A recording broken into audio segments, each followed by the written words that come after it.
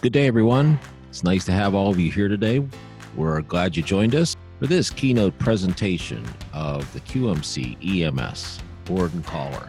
Today joining us is Bob Holdsworth. Bob is president of the Holdsworth Group, and since 1988 as the president of the group, he's been able to use his diverse experience to help grow 3 multi-million-dollar businesses, including one that boasted both a 95% staff and 93% client retention rate over a 28-year period.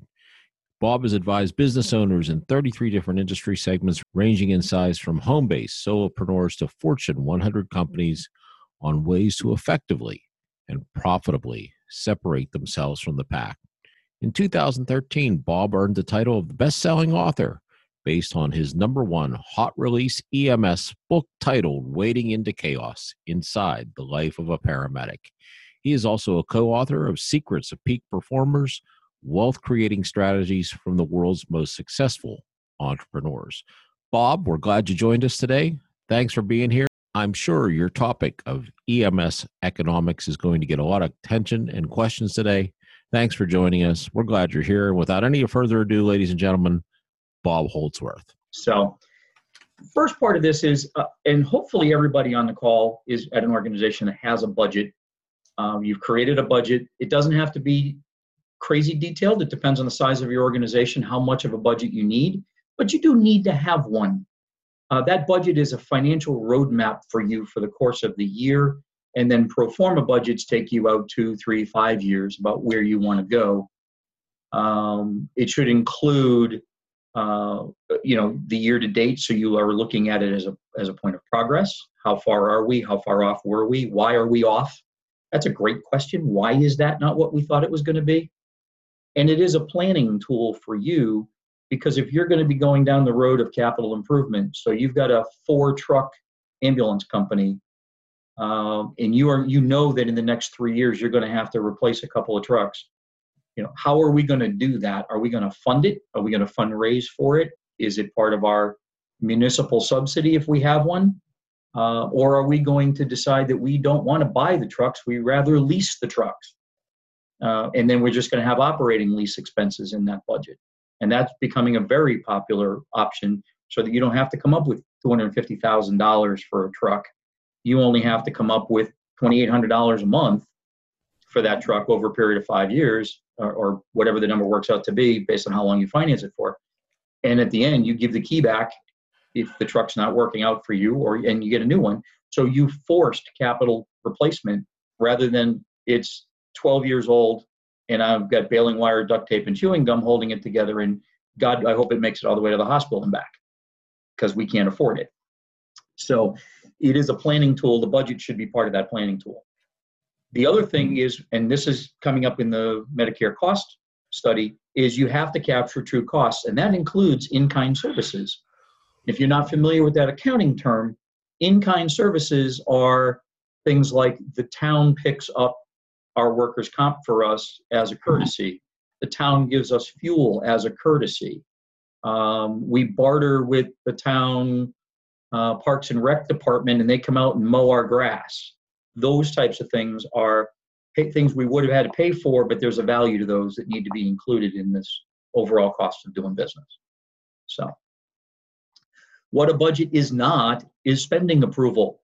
Just because you have $10,000 in a line item does not mean you have to spend $9,999.99. I know the municipal people who are on here are going, yeah, but if I don't, I'm going to lose it. And that may be true. And when you go through and you get your budget approval from your municipality, if you are in that particular mindset or operational organization type, rather than a private company or a nonprofit company. Some municipalities allow for line item transfers during the course of the year, some don't. So if you don't have the ability to transfer line item money from medical expenses to training because in the middle of the year you didn't need as many replacement supplies, but you did have people going to a coding class and things along those lines, then you need to be even more sharp pointed with your pencil when you plan the line items from the beginning. So budget complexity really is driven off of the type of the organization you have. I've seen everybody run organizations that have multi-page spreadsheets every single month that are doing variance reports as to why you're not hitting your numbers or you're over your numbers or what have you, all the way down to simple QuickBooks budget that you can do, and even people running it on paper, although in this day and age, I really don't recognize that as a good option for you. You should have it backed up where if something happens, you can replicate it and get it back. It should be computerized, as I said. It should be detailed enough to know how you're spending your money. And one of my pet peeves is people in the vehicle side of their budget, for example. They have four trucks. And everything I'm going to talk about today is going to be the smaller 3 to 4 truck system. You can upscale or downscale as needed, but that's kind of the sweet spot. 4 to 5 trucks is a lot of our services out there. You should know how you're spending your money. So let's say you have 4 trucks in the system and you have line item budgets for things like repairs, maintenance, fuel oil, all that sort of thing. Do not make the mistake of lumping all of that into one account, especially on the repairs and maintenance side. Break out the receipts and the repairs and maintenance by unit, because you may have the brand new truck that's costing you a bloody fortune to keep on the road. And if you don't know that, and you can't make a decision about whether you keep that truck or not. So the truck that's been in 6 times because it's got a transmission problem, and some of it's not under warranty, and you've got downtime. You need to be able to go back and go, I spent $30,000 in maintenance this year, but unit 6 or unit 4 cost me 5,000 of that. It helps you make decisions. If you have it as a lump line item, you can't do that. Comparing the actual budget to the previous year's budget and to the current year's spending, very important to look back and see where your numbers are. And on a computerized model, it'll come up and tell you that there's a variance of 50%, 30%, whatever it is. You have the ability to drill down and figure out why that is. And the more you do, can you see, are we using something? Are we buying something that's more expensive than we used to? Do we need to continue to buy that at that expense point, or is there a replacement that can be more cost effective? People always use numeric accounts. I prefer named accounts so I can look really quickly and find what I'm looking for, rather than trying to remember that, account number 100.6.2.3 is whatever it is. It's easier to say it's unit 1, unit 2, and unit 3, and unit 4, maintenance and fuel and what have you. So take a look at your budget, make it as easy to understand as possible for everybody, make it something that is able to be passed on to the next generation of manager fairly easy and have them pick it up. Just like we don't use crazy abbreviations on our trip reports, we shouldn't be using crazy names and numbers in our budgeting. It makes it hard for people to understand. And if you ever have to show a budget to a municipal leader or a board of finance or whatever, if you can't explain it really, really well, you're going to get tagged with, I think they're hiding something, as opposed to transparency. You'll hear that a couple of times today. You should be transparent about it if you're asking them for money. That's just my 2 cents. So you should know some basic numbers and metrics about your business. You should know what it costs you to put a truck on the road. Whether you get any revenue from that, what does it cost you to do a trip? What does it cost you to do a transport? And then what's the revenue that you average per call? So you can figure these numbers out. Cost, if you're going to go after a subsidy and you're going to use one of the ways of getting a subsidy is cost per capita. So if I have, and you'll see some examples in a couple minutes, if you have a budget and there's 25,000 people in the community and you're asking them for a subsidy to make up any shortfalls that you have, that shortfall divided by the population is a per capita subsidy. If you have more than 2 to 3 trucks, unit hour utilization is an important number to know whether or not you're putting a truck on the road for the right reason at the right time for the right hours. And I'll show you an example where you could easily make, by knowing those numbers, you could easily make some adjustments that would save you a fair amount of money. But if you don't do the science fair project and do that math, you'll never know. And then you need to know your revenue by source. And this is where QMC comes in. You ask them for their payer mix, for your payer mix. So they should be able to tell you who are your big predominant insurance players, private insurance. What percentage of your money comes from Medicare? What percentage comes from Medicaid? What percentage is self-pay? You should know those numbers, because not only does it help drive what you do decision-wise, it is extremely important for you to go to a municipal leader and say, I've squeezed the rock as hard as I can. These are the people that we are serving. And to show them the amount of money you lose on every trip, every time you put a patient on the stretcher that is either Medicare or Medicaid, you show them the discounted price point the minute that person's butt hits your stretcher that you can't recover. And this is why we're asking for a subsidy.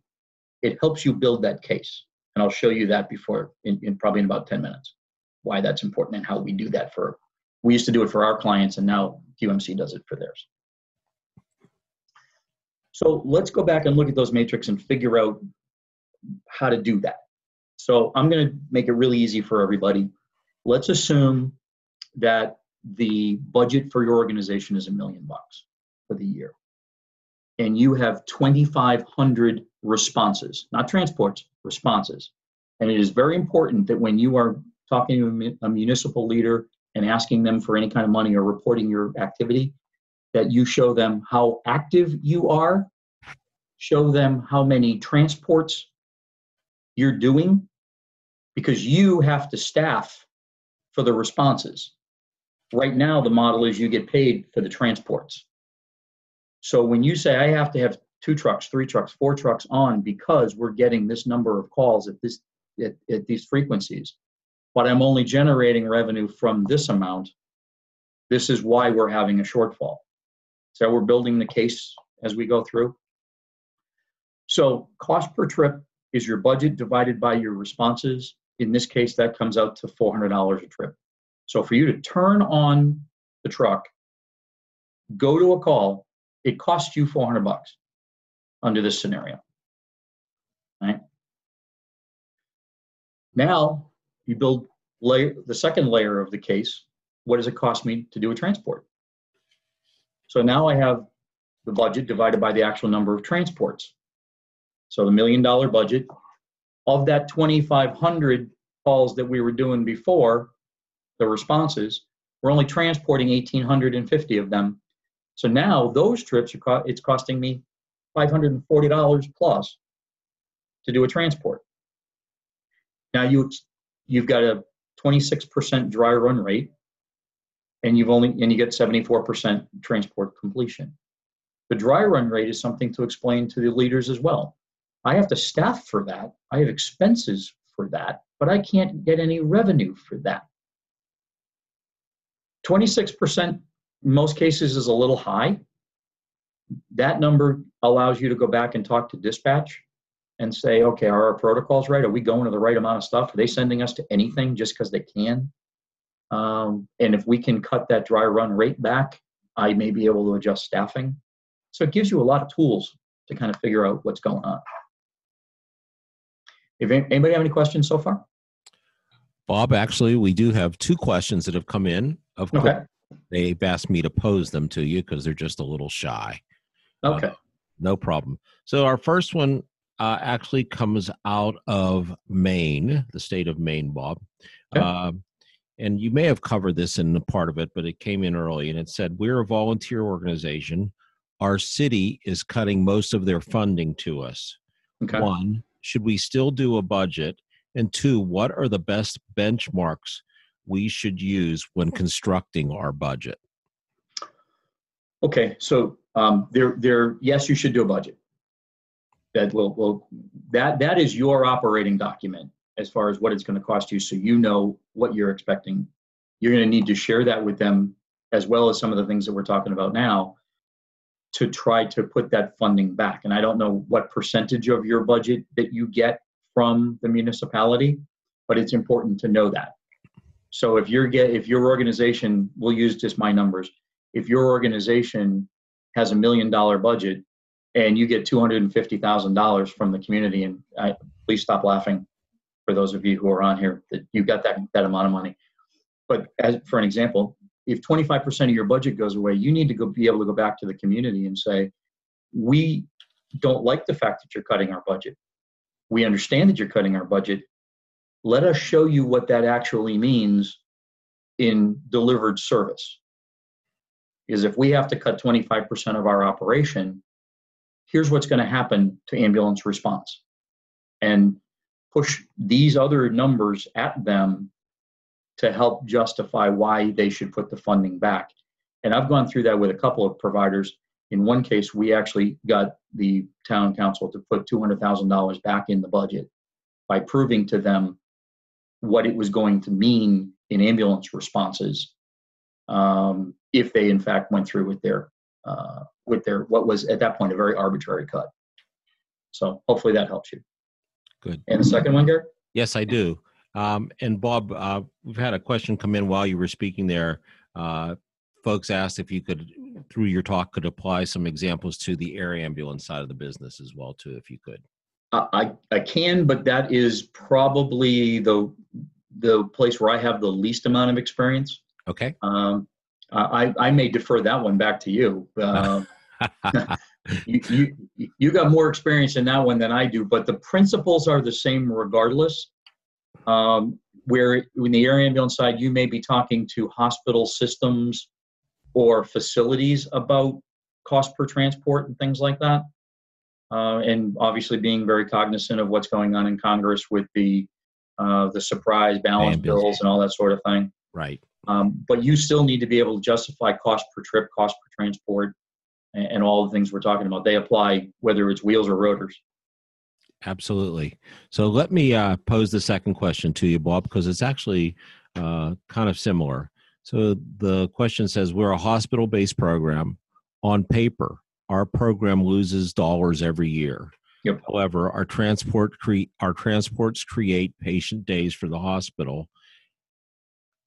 We find the challenge, I'm trying to read this as best I can, we find the challenge in educating our administrators to keep money coming to our services.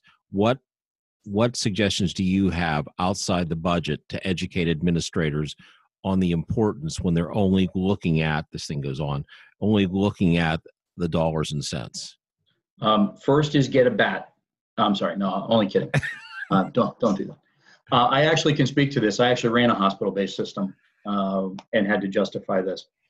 Probably the most important thing that you can do is try to target back to, and I don't know if you're doing ALS and BLS transfers out of the hospital, as well as 911 work bringing patients into the hospital. I'm going to go on that assumption for this answer because I don't know your service orientation.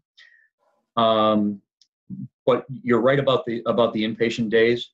We were able to quantify the level of patients being brought in and show they were trying to figure out why when we brought the paramedic program to the hospital, suddenly the cardiac rehab program was doubling, then tripling, then quadrupling.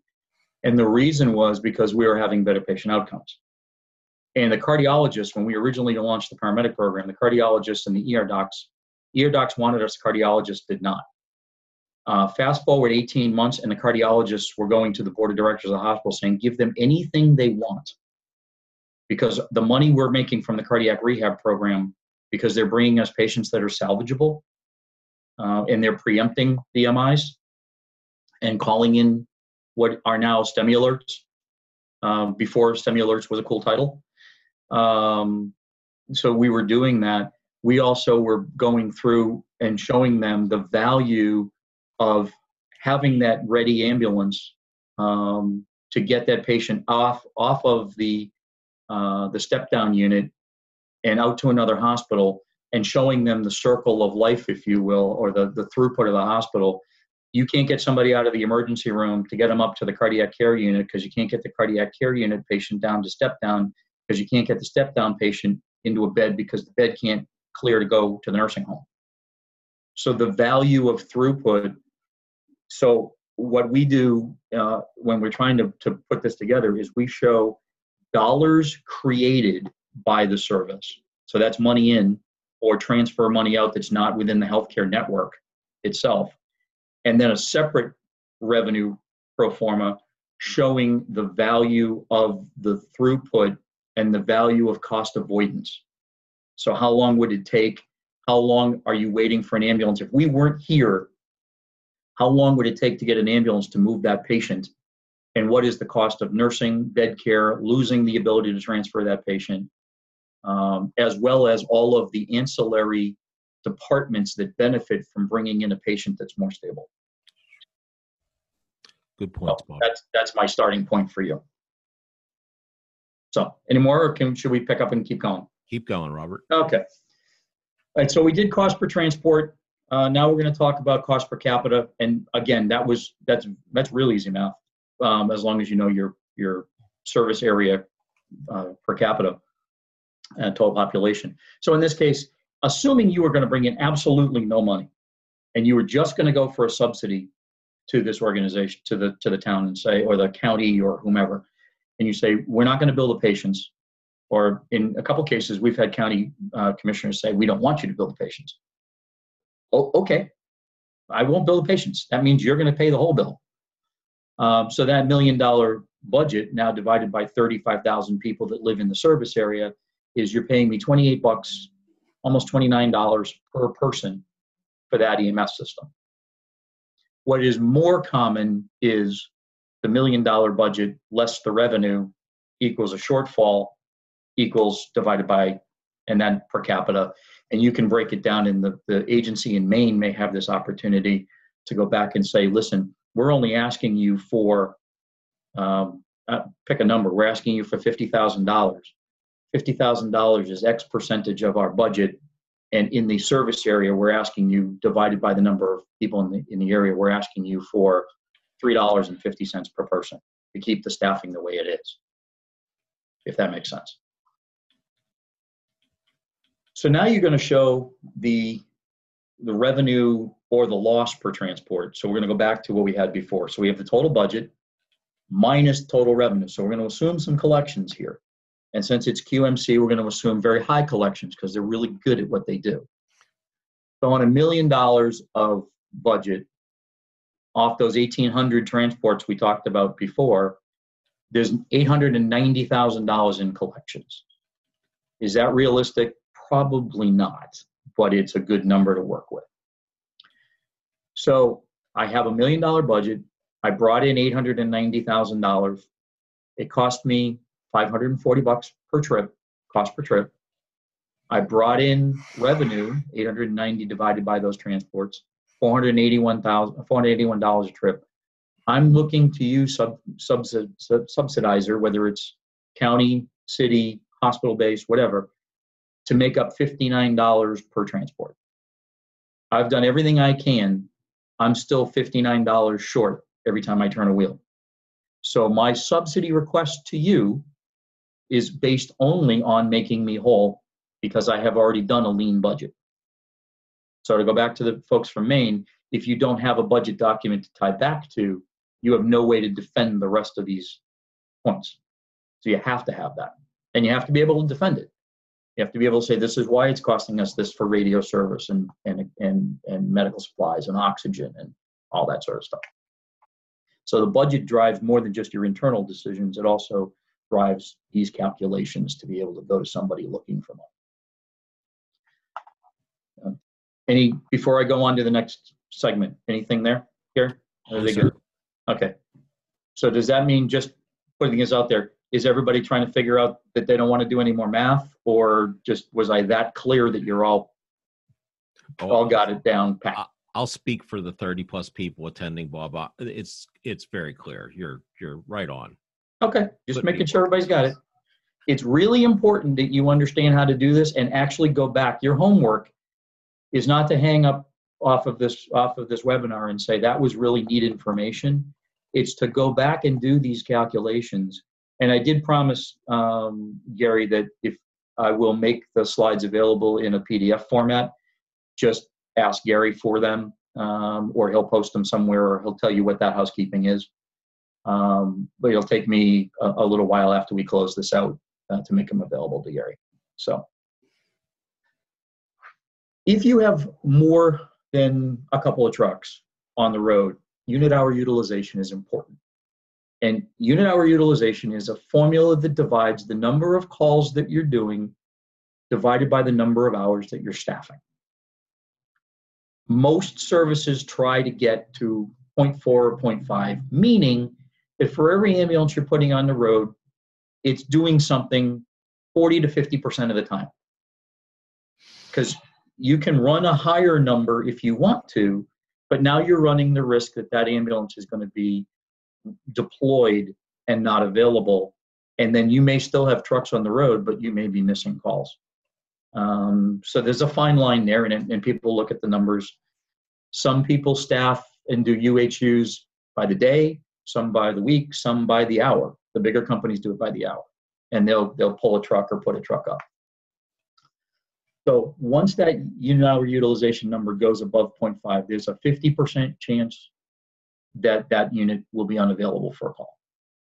So, and remember, when you're calculating UHUs, it's based on the number of requests for service, not the number of transports. The other thing is, when you are looking at this, you do have to take into account your service area. So for the folks in Maine, and I have a couple of clients in the Midwest, their transport times are an hour. They're at the hospital for 40 minutes. So every time they take a call, they're gone for 3 hours. So you do have to factor that in and maybe staff a little bit more than you normally would, and tolerate numbers that are not as close to 0.4 or 0.5, because your, what we call time on task, is much, much longer than if you're in New York City and you've got a hospital 6 blocks away, and you can do 2 calls in an hour as opposed to 1 call in 3. So we'll use the 3 truck system. So you have ambulance 1 runs 24/7. Ambulance 2 runs 16 hours a day, 7 days a week. And EMS 3's on Monday through Friday for 12 hours. So the calculation, don't try to do this. The next slide actually is the cheat slide. What's the total number of hours? Let's assume a call volume for this argument of 4,200 responses a year. What would the UHU be? So next slide. There's the math. That's the easiest math you'll ever see from me, with the answers already plugged in. So the first truck, 8,700 hours, 24/7. Next is 58. Next is 31. There's 17,000 hours staffed, 4,200 responses, UHU of almost 0.24. So if I was in an area where I was doing 3-hour responses round trip, I might have to live with this. If I'm a city service or a suburban service, I may not want to live with this. And I may have been told by my boss, you need to cut hours and you need to cut payroll. So I'm going to throw it out to the crowd and see if anybody gets this right. Where would you, as a manager, cut first? Would you cut the 24-hour truck? Would you cut the 16-hour truck? Or would you cut the 12-hour truck? So we'll let the Jeopardy music play for a second. Feel free to type in your answers, folks. Yeah, see if anybody wants to take a shot at this. 3, 2, 1. Oh, somebody raised a hand. Let's see here. No, we got a couple people. Oh, yeah. Anybody give you an answer? Sean, do you want to give an answer?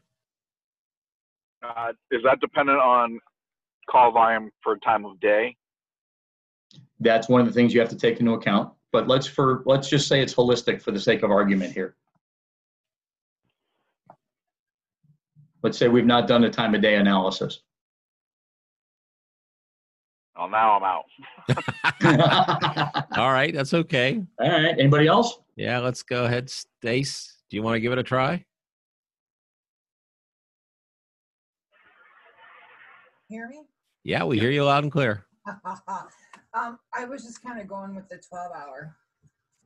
Okay. That is the most common answer is I'm going to cut the 12-hour truck back. And why is that, Bob? Because it looks like it's the smallest truck. It's only on Monday through Friday. So it looks like it's the easiest one to pick. Sean's point is the next piece of the analysis is you need to look at time of day and day of week. And more than likely, you're going to find that 16-hour truck has the ability to get cut back a little bit because you probably need the third truck up, especially during peak hours, Monday through Friday. So you may be able to cut that EMS2 truck back to 12 hours. It might be a staggered 12 hours from EMS3, so you get a little bit more coverage throughout the course of the day. But if you cut 4 hours a day on certain days out of EMS2, you can probably get equal the coverage, but still save on payroll. So you're both right. Stacy, you went for let's cut some hours. And Sean, you said, but let's figure out what day of the week and time of day is the best hours to cut. And what everybody always does when they throw a truck up, especially the smaller services, miraculously, the truck goes up from 6 to 6. It's like throw mud at the wall, and that's the time. And reality is you really need to look at your service area, and you need to stagger those trucks. And I'm willing to bet that if you put on EMS2, 7 to 7, 7 to 9, and then EMS3 had a different starting point, you ramp up into your day and you ramp across your day, and you actually covered more of the waterfront of that 24-hour block rather than traditional shift times, and then leave yourself a hole. So, but that's the way we use this to look at how to deploy properly and how to maximize the payroll that we're spending. Okay, so now the primer for most of you probably know this, some may not. So what are our current sources of funding? User fees and billing revenue, subsidies, taxing districts. Some of you have that. We have one in the town that I'm in. It's a fire tax. Fire department runs the ambulance. Fundraising and subscriptions. Fundraising is, can be a capital campaign, can be an annual campaign. Subscriptions, you need to know in your state if you can run them. Not every state allows them. I'm in the state of Connecticut. I can't do a subscription campaign. They're illegal. Going up to a couple of the neighboring states, they can do them. Their insurance commission allows them. Medicare doesn't care. It's up to the state insurance commission as to whether or not you can run them or not. Grants and other program fees. So if you have education, CPR, first aid, EMT, grow your own programs, safety and injury prevention programs, and mobile integrated health. Right this point, there's not a lot of money for that, but there are several states that are trying programs that are either being funded by a hospital or a carrier to try to see if it works. Medicaid is trying a few programs. Blue Cross Blue Shield just launched a program in one state where they're going to give it a shot. And then there's several hospitals that are trying to decrease the volume of patients hitting their emergency room. So there is a source of funding there for some of those outreach programs. Managing your reimbursement, having a good partner is critical to do that. We were a good partner for our clients. Our clients transitioned over to QMC. They have been a great partner in continuing the legacy with their clients. And they have a large swath of clients across the country and do a great job managing that resource and the reimbursement for them. But it's extremely important that everybody understands, and I know QMC Compliance understands this just as we did. In today's market, it's not about volume, and it's not just about volume. It's about good volume. It's about efficient collections, and that starts with field people. You can't throw everything at the billing office and expect that they're going to make, gold out of sand. Documenting, training your crews to understand why signatures are important, gathering those signatures, getting good insurance information so that I used to tell people for years, Your job is to load the gun for me. My job is to fire it at the insurance companies. Those bullets are signatures and good PCRs with as much information as possible, gotten to the billing office as quickly as you can do it, preferably if you can get them in 48 to 72 hours. That's from time of call. That's awesome. The size of your service dictates whether it should be daily. I would suggest that under no circumstances should it be any longer than weekly if you're a very small volume. Mid-sized volume every couple of days. Or you can set it up so it goes more efficiently than that. Bob, can I stop you for a second? Sure. So I just a little story, if I can just interject. When your last slide noted it's not just about volume. I think there's a misnomer out there, and I just had this happen to me probably in the first quarter of 2019. I had an ambulance service leader actually come into my office here in Pittsburgh and said they were an organization that's struggled. And then I think we're not talking out of school when I say that. And they come in and he said, "Manna from heaven" was the words he used. And I said, "Why is that?" He goes, "We're going to be taking over another community and our call volume is going to go way up." I said, "Oh, that's great. The other ambulance services in town had closed down." And I said, "Well, why are they leaving town?" Didn't know. And I said, "Well, have you looked at your payer mix?" And he said, "Well, no, but we're going to get," and I can't remember the number, of 500 or 1,000 more calls a year. And I said to him, "Well, you better look at that payer mix, because if you go back to one of your earlier slides before this one, you mentioned the cost of pulling that ambulance out of the garage." Yep. So needless to say, the volume does not dictate better days ahead. Absolutely not. And the last 4 or 5 slides are talking about when you think about taking over a community or bidding on a community, things you need to look at and know. So we will talk about that very issue in a couple minutes. So I'm going to go through this fairly quickly because the questions have been good. I know we have roughly an hour, and I think we're coming up pretty close to the 45-minute mark already. So bear with me as I go through a couple of slides like a gerbil on crack until we get, and then we'll get from there. You didn't think I was going to say it, did you? No. Yeah. I pull no punches here.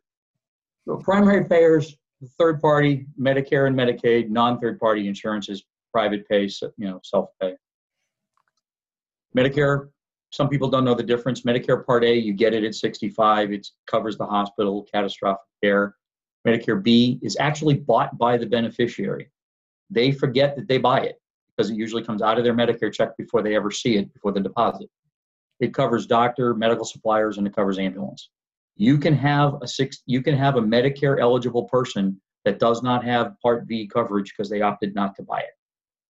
So it's important when you're training your people to ask them for the Medicare number so that the QMC folks can actually run it and make sure it goes through the eligibility system to see if they have it. But it is possible to have a senior citizen that doesn't have ambulance coverage.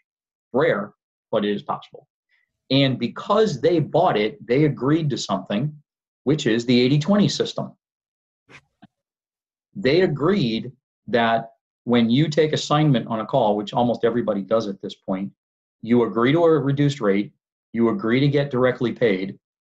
Non-assignment means that you would bill the patient for 100% of the bill and let them chase Medicare. You can do it. There are some services in the country that do that. You've got to have a whole lot of revenue behind you to run the organization while you wait for this. So it's really not feasible for most.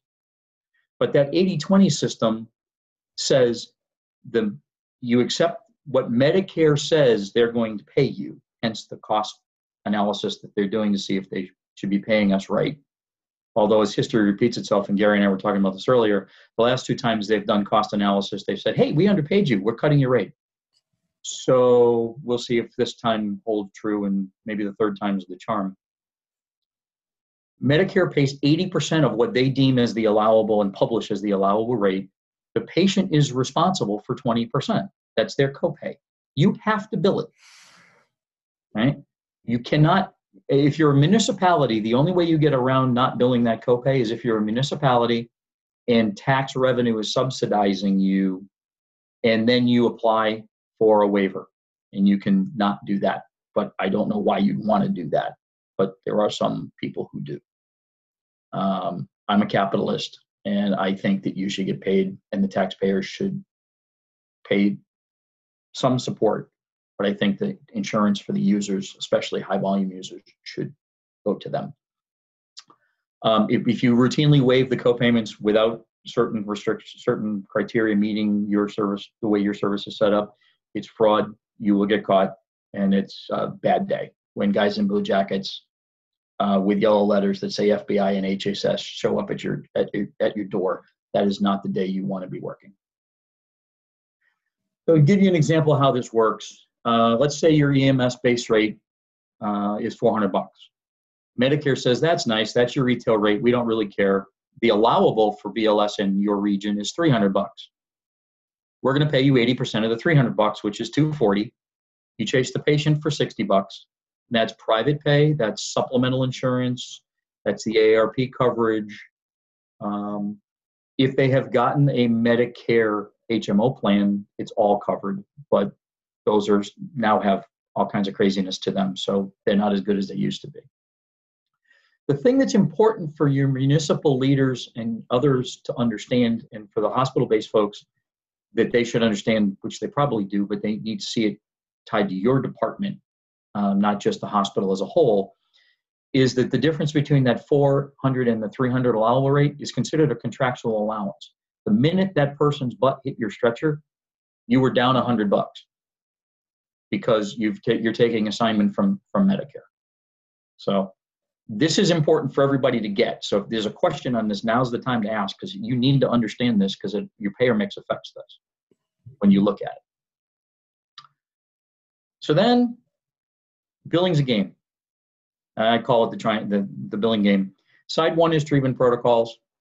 The state you're in says this is how you treat a chest pain.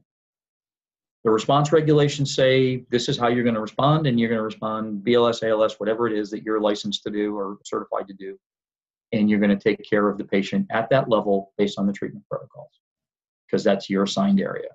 And then the payment rules are the bottom, and that's usually the part that falls out, because the treatment protocols don't take into account anybody's ability to pay, and the regulations in 911 say you go regardless. You don't have the ability to say, oh, Medicaid? No, don't get enough, we're not going. So you have to go, you have to treat, and then you have to figure out how to get paid. We are the only medical niche that figures out if we're getting paid and how much after we've provided service. Everybody else does a walletectomy in the front end. The insurance department and Medicare and Medicaid have the ability to decide after the fact if they should have paid us, if they paid us too much, and can go back and reach back into our pockets later on and try to take that money back through offsets. So we want to make sure that you get it on the front end and keep it. The Affordable Care Act came into play, and we said, well, okay, well, this is going to be maybe good, maybe bad. My thought process at the time when this came out was that the prediction, where it says outcome to date on your slide, that originally said what we believe is going to happen. That Medicare would go up slightly. It has. The Medicaid population has increased, which is bad for EMS, because those are typically the least paid claims, the smallest dollar value. Call volume has increased because now people are insured, so they feel they can use it, but reimbursement hasn't. And the private payers are now starting to say, well, if it's okay for Medicare and Medicaid, we're going to apply that same fee schedule to us. And some states have safeguards in place, Connecticut being one of them, where if there's not a contract, they have to pay the retail price set. Other states don't. So people have seen a fair amount of decrease in revenue. That creates a bigger hole in the budget. That is why many of you are scratching your head, taking more Advil and going to your communities asking for money where you've never potentially had to ask before, or asking for more. And you have to be able to show them how this has impacted you before the ambulance hits the tree. I'm going to fly through this part. Let's just say for the next 3 slides, having a comprehensive QA process or CQI process, whatever you want to call it, is critical to your success. Making sure that you're going to calls that you should be, that you're providing service at the right level, that you're doing good documentation. It's called a number of things, QA, QI, CQI. I do quantify and analyze, and then continuous quality improvement. You have to figure out how to make sure that you can hang on to this money when they challenge you. And a very quick story, we had an ambulance provider that was challenged. They were going from a freestanding emergency room to the hospital, both owned by the same entity. Medicare challenged that because they were owned by the same entity and 5 miles apart, that was not an appropriate transfer that they should be paying for. And they audited 40 trips. We argued that it was a freestanding ER, did not have complete facilities, and did not have admission capabilities, and those patients were in fact being moved to a higher level of care, and pulled all of the run reports and the documentation to show the diagnosis, to show what was that they were being transferred for, and why that couldn't be treated in place at the freestanding ER and discharge. And we won 39 of 40. If we had not done a good QA program and not had the ability to pull that data in a timely fashion, we would have probably lost 39 of 40. So it is important that you can justify what you did and why, and typically what you did and why a year after you did it. Things that they're looking at now when they do an audit, they look at the dispatch protocols that you have in place. Are you validating compliance with the system? Are you getting reports from dispatch? And one of the things that I advise you to do, at least weekly, depending on the size of your service, get a report from dispatch. How many calls did they send you on? How many calls? Then you look at your own reports and say, okay, how many calls did we log in the system? So let's say dispatch says we sent you out 100 times in a week. You go into the PCR system and there's only 97 trips. So some of them are going to be canceled, standbys, whatever. 3 of them didn't make it in. So you go back and look at the day and the time and figure out who your provider is that's not logging stuff in the system. And then out of that 100 trips, 75 of them were transports. You went through them and sent them to Gary's organization up at QMC. You validate that 75 actually got there and there's not a glitch in the computer system. 3 pieces of QA system is dispatch to me to the billing office, and make sure that those tie out appropriately. Otherwise, you'll find that you're not getting all the revenue you could. Medicare also looks at emergency versus routine. The definition of an emergency is that you immediately started, it was unscheduled and you immediately started transport based on the criteria, and then the level of transport that you were asked to send based on the pre-arrival instructions and the dispatch criteria. Just because you have a medic on every truck does not mean you get to bill ALS1 on every call. As a matter of fact, if you do that, you're asking to get hammered. You can send them because that's staffing for you, and that's the way you choose to do it. But it does not influence the transport priority, and it does not implement the billable end of the type of call that you did when everything's done. We sent a paramedic, but it was BLS, so we billed BLS because that's what the service we provided to that patient. If you do anything other than that, you're asking to get clobbered down the road. Is the run form complete? You know me as Bob Holdsworth. If you were taking me on the truck, it would have to be Robert L. Holdsworth Jr. To match up to my insurance, to match up to my Medicare type of thing. So you have to be able to do that. I'll let you go in and look at the signatures and who can sign, because a couple of things have changed, especially with PCS, just are about to change. But facility staff, it used to be anybody with could fog a mirror could sign the trip. That doesn't work anymore. Now it has to be very specific. So that's a topic for another day. Validate to your crews that they have to, when you pick up that PCR and look at it a year from now, there should be a fairly clear progression and an answer to the question. They needed an ambulance because. If you can't answer that question, there's probably documentation deficiencies that need to be worked on.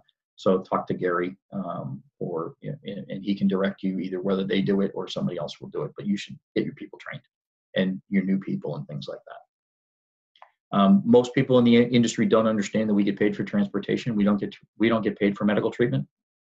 We are paid for authorized, required, medically necessary transportation.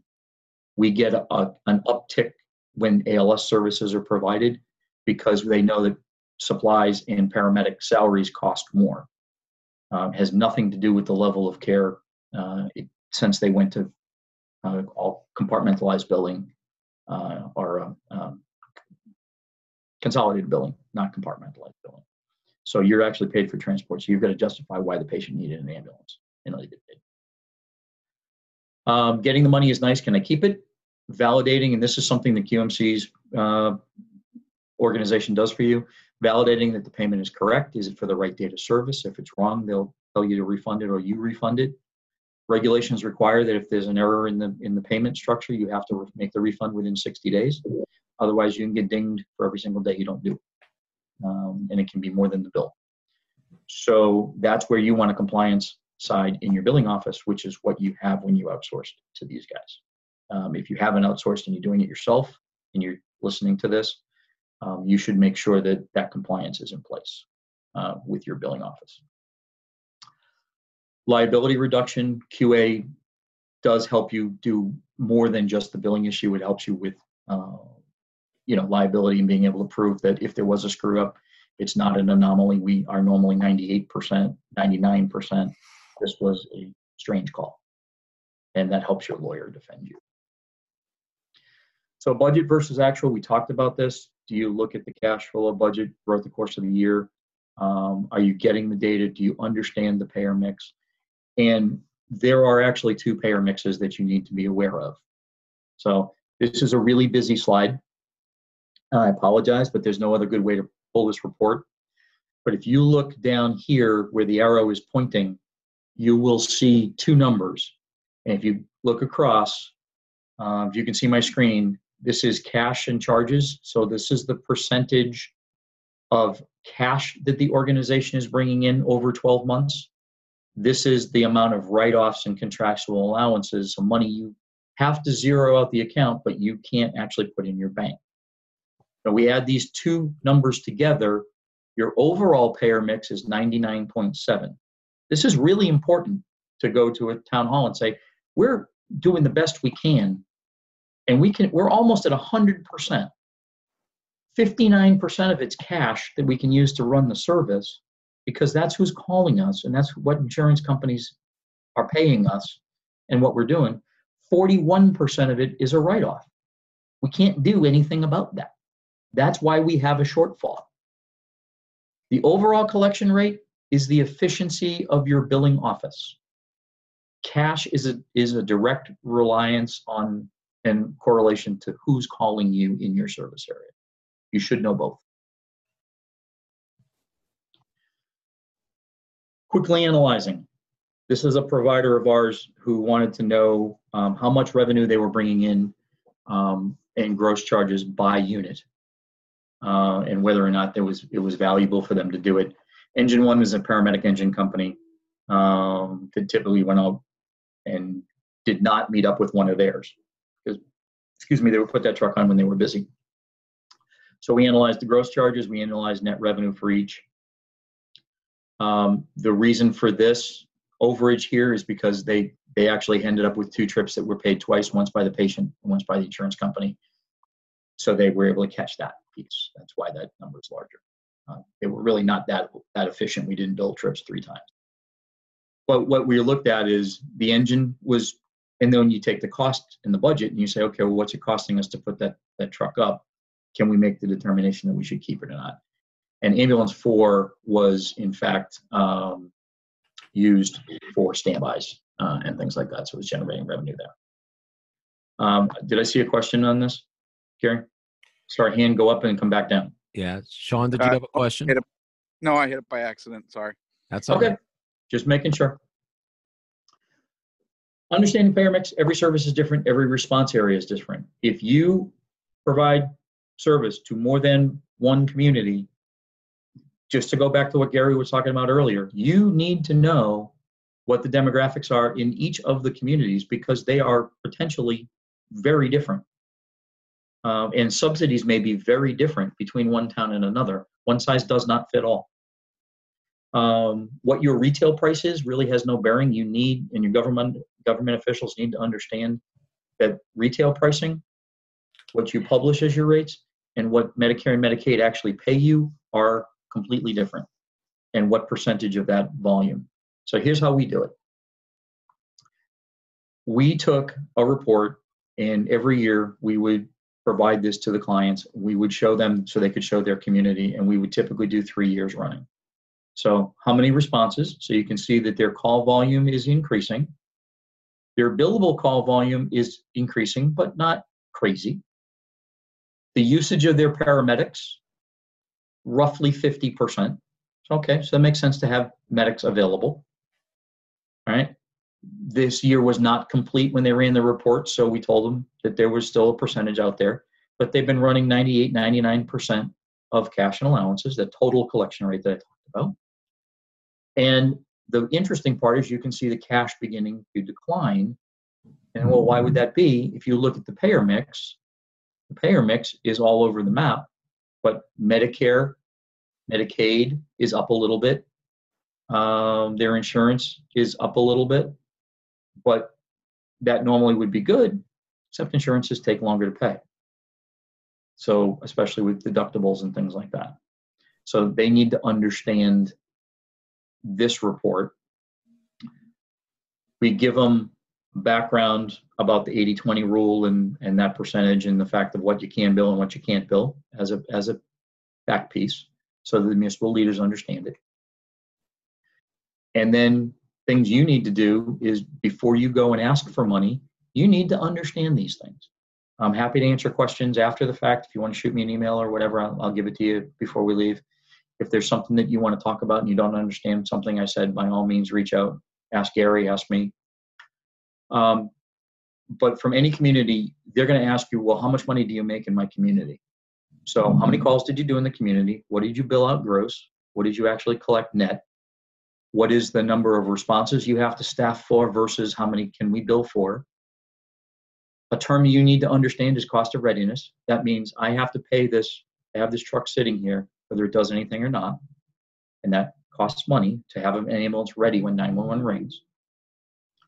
If you are in a volunteer community or a nonprofit community, especially, and you're asking for money from your municipality, I strongly suggest that you show the municipal leaders the amount of calls that are done between 6 at night and 6 in the morning when they're home asleep. This is a 24-hour operation. We don't get the ability to close it down. We are here when you're home sleeping, and that costs money. Be able to explain the information that we talked about and talk about your QA process and talk about how you're squeezing the dollars and show them the 2 collection rates. So 8 groups typically that need some explanation. Politicians probably being the most important one at this point, that do not understand what we do, do not understand how it works, do not understand co-payments, as evidenced by all the stuff in Congress. But your staff needs to understand this. They need to understand what their role is in doing good documentation. They need to understand that they don't get to come in, do the trauma code, come back, put their feet up, and the billing office will sort it out. Part of the job is documenting that call for their own safety, the safety of the organization, and the ability to keep their paychecks flowing. Educating the politicians, they want to see data. They want to see reports. They want to prove that the budget is as lean as it can be, but as robust as it needs to be. And they want to understand billing and collections. So explaining the payer mix and showing what you're doing to squeeze every dollar is important. Educating the public, what can you provide? What's available? ALS, BLS. Building your case based on the things we talked about earlier on in the program. Critical. Open forums, ask, bring people to the table, have an open house, talk about it. Go talk to the seniors, one of your highest user groups. They will have questions. What hospitals can they go to? How does Medicare work? And have a good time with them and explain it to them. Got a couple slides left, Gary. Government and other audits. Medicare is coming back. They have something called RAC audits, Recovery Audit Contractors, probably the closest to truth in advertising in government you'll ever hear. They're going to do an audit. They're a contractor, and they're going to recover funds, meaning they're looking to get money back. They come in and look at the money you've given and the process you used, and they're looking to see if they can take anything back that you shouldn't have gotten. Medicaid is the same. Department of Public Health, whatever you call it in your state, they're looking at your process and your record keeping and making sure that you can justify that you've done it to the standards that they expect. And the Consumer Protection or the AG's office is looking at consumer complaints about your pricing, be prepared to defend it, and whether or not you took them to the right hospital, whether you were transparent in your billing and things like that. And so going from there. All of these things on the small bullets down below, solid QA program, job descriptions for anybody touching the trips, proof of audits, audit yourself or have your billing office do an audit of trips for you, give you feedback to show where you might have vulnerabilities so you can train up and not do that anymore. The folks at QMC that are working on your accounts know where there are some issues, not getting signatures, documentation that's not great, using abbreviations that make no sense, those types of things, all feedback that you can get that would make you stronger. Okay. If you're going to go in a new community, there's 4 slides. There are 8 things you need to know before going into a community. So to go back to Gary's story, these are the things they should have known before they said, we're going to get 500 calls and it's going to be awesome. What is the deployment pattern? How many hours of the day are they being asked to cover? What level of service are they being able to ask to cover? Because that goes back to the budget. Is BLS, ALS, one costs more? Are there, in the contract, there should always be a quantity cap. You know, the first truck is in town or is going to respond in 8 minutes. The second truck is going to come from out of town, but it's going to be 12 minutes.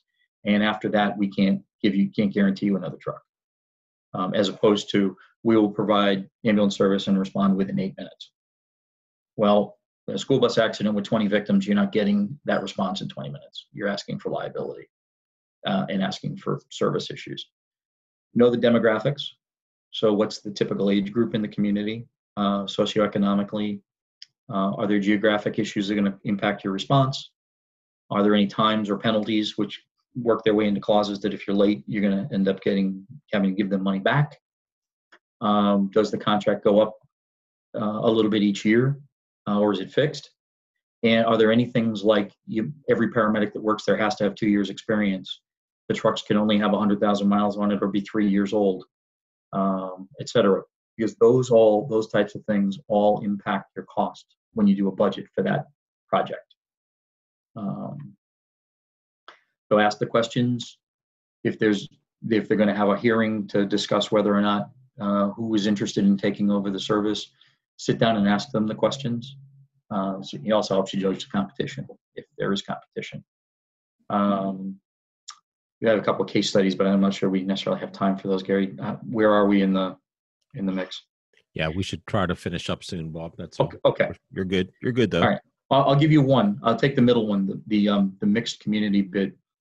One of the service areas that I work in still today, there are 2 ambulance services that cover some portion. There's 2 towns and there's 3 ambulance services, and they each cover a section of one of the 2 towns. The service that's in the middle that covers 2 of the towns the most has all of the high-end homes, the high-end nursing homes. They do about 2,000 calls a year. The service that I work for does almost 6,000 calls a year. And we have a lot of the housing projects, and we have a lot of the highways and what have you. So we have a completely different demographic and a completely different payer mix than the other service. However, we both go to the same budget hearing every year asking for subsidies. And it took 5 years to educate the town boards as to why the payer mix was what it was, why the subsidy requests were different, and what the realities of providing ambulance service in each section of the same town and the neighboring town actually was. And now it's to the point where the agencies are subsidized differently based on their need. But it took time to educate based on everything I just talked about for the last hour. So if you have any questions, feel free to reach out to us. Feel free to reach out to Gary. I will this afternoon send a PDF to Gary, and he'll figure out a way to distribute it if you'd like to see these slides again. One thing, we've focused for 30 years on keeping agencies growing and healthy and what have you. And my career is taking a little bit of a different path along with that. And we've launched something new that I wanted to, with Gary's indulgence, be able to bring to you. Sure. And that is Healthy Responders, where we are now focusing on not only the agencies, but more importantly, the providers, and looking at ways to help people get healthy, stay healthy, deal with PTSD issues. So that is going to be evolving over the next several months as we launch different pieces of this. But I just wanted to put it on everybody's radar. So healthyresponders.com is there. And I am now officially out of breath and out of slides. So I told you we were going to have to hit the ground running with this. No problem. You did great. Thank you so much, Bob. And thanks to all of you who attended. As Bob noted, he will be sending me the PDF version of the presentation. And we also will be, with some minor editing, be putting this out on one of our podcasts here very soon. So if you would like a copy, feel free to drop me a line at gharvat@quickmedclaims.com or give me a call. Or also our podcast, you can search the board and call our podcasts on iTunes, Google Play, Apple Podcasts, Stitcher, iHeartRadio. They're all out there. We've got over 104 or 5 different episodes out there. We'd love to have you join in and follow us. But thanks to all of you who attended today. Bob, thank you for the very informative presentation. It was great. And with that, I'll just say one more thing, folks. Be safe out there.